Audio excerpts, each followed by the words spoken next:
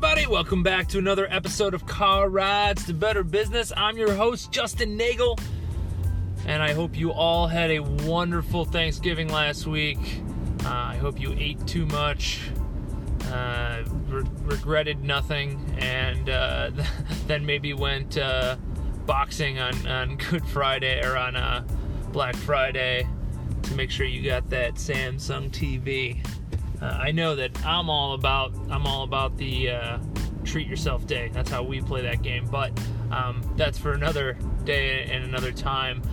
Today, I wanted to talk about a conversation that I had kind of twice today, based on how you present things to clients and who presents them to clients.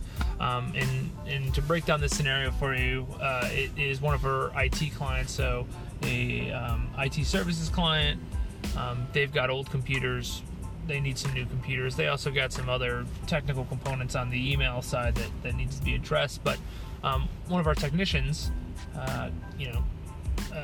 is helping them, and he's like, oh, well, I need to know like what the cost of these computers would be.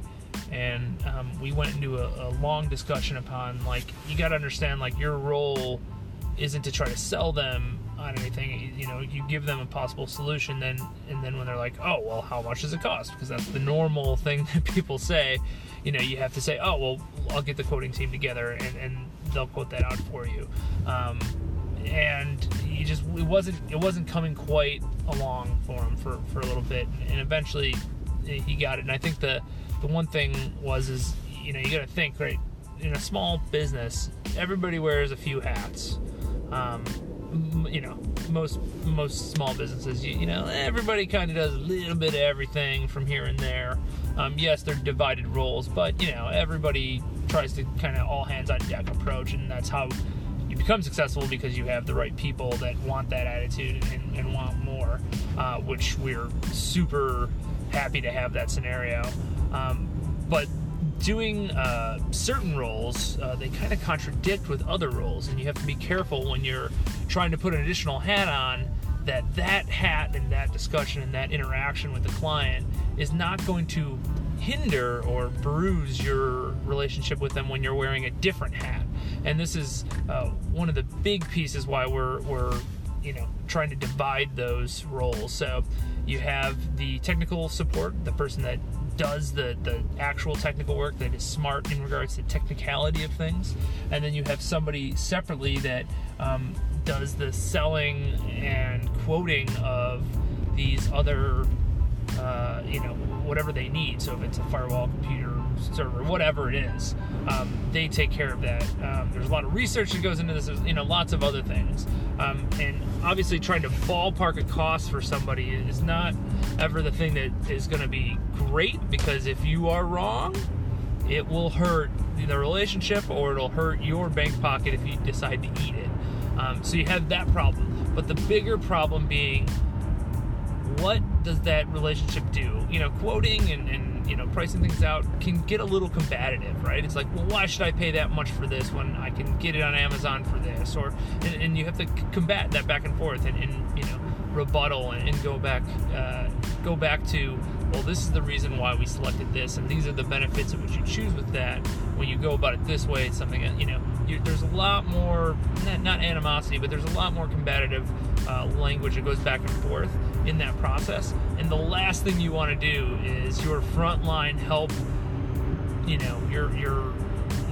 people that are going to be client facing every day, all the time. You don't necessarily want them to be in that combative place, because it's going to hurt the relationship going forward. You want that person to be so positive, and anytime they talk to them, they're so helpful, and they're just amazing, the best thing ever, because they're going to be the ones that deal with the clients the most. So we eventually got this point across to our team member today, and I think it went really well, and I think explaining it that way made the most sense. Somebody that wants to do more and wants to help the team, which is amazing. It's amazing quality, but you have to do it in a smart way. So if you want to put another hat on, just think about, how does that affect the other hats I wear? In addition to obviously spreading yourself out too thin, which starts becoming inevitable once you start having 3-4 hats on, more than that even at times. That always is going to be a huge problem, but you have to kind of deal with some of those things when you're in a smaller business setting. So, so I hope that helps. A little explanation upon wearing different hats, and it's great to be a generalist, and I fit in that category a lot of times. But the problem becomes is you can't sit on two sides of the ball. You can't be team rah-rah for your client and then at the same time, break the bad news to them that the decisions they're making are poor. So it's just something to think about when you are either assigning roles or you're trying to take on another role at your company. You want to just be cautious of, okay, well, does that make sense, or should somebody else handle this? Is this division of roles make sense, and should they not be handled by the same person? So that's what I got today. I hope multi-hat game, that's what I'm going to name this podcast, the multi-hat game. I hope that gives you a little benefit, gives you something to think about. I'd love to hear the roles that you're in, the many hats that you wear. If you want to tell me all the things that encompass on your day-to-day, hit me up on social. That's justnagel, just.nagel, and that's Neagle, spelled like beagle, pronounced like bagel. You can also hit us up on the website, justnagel.com. And until next time, adios!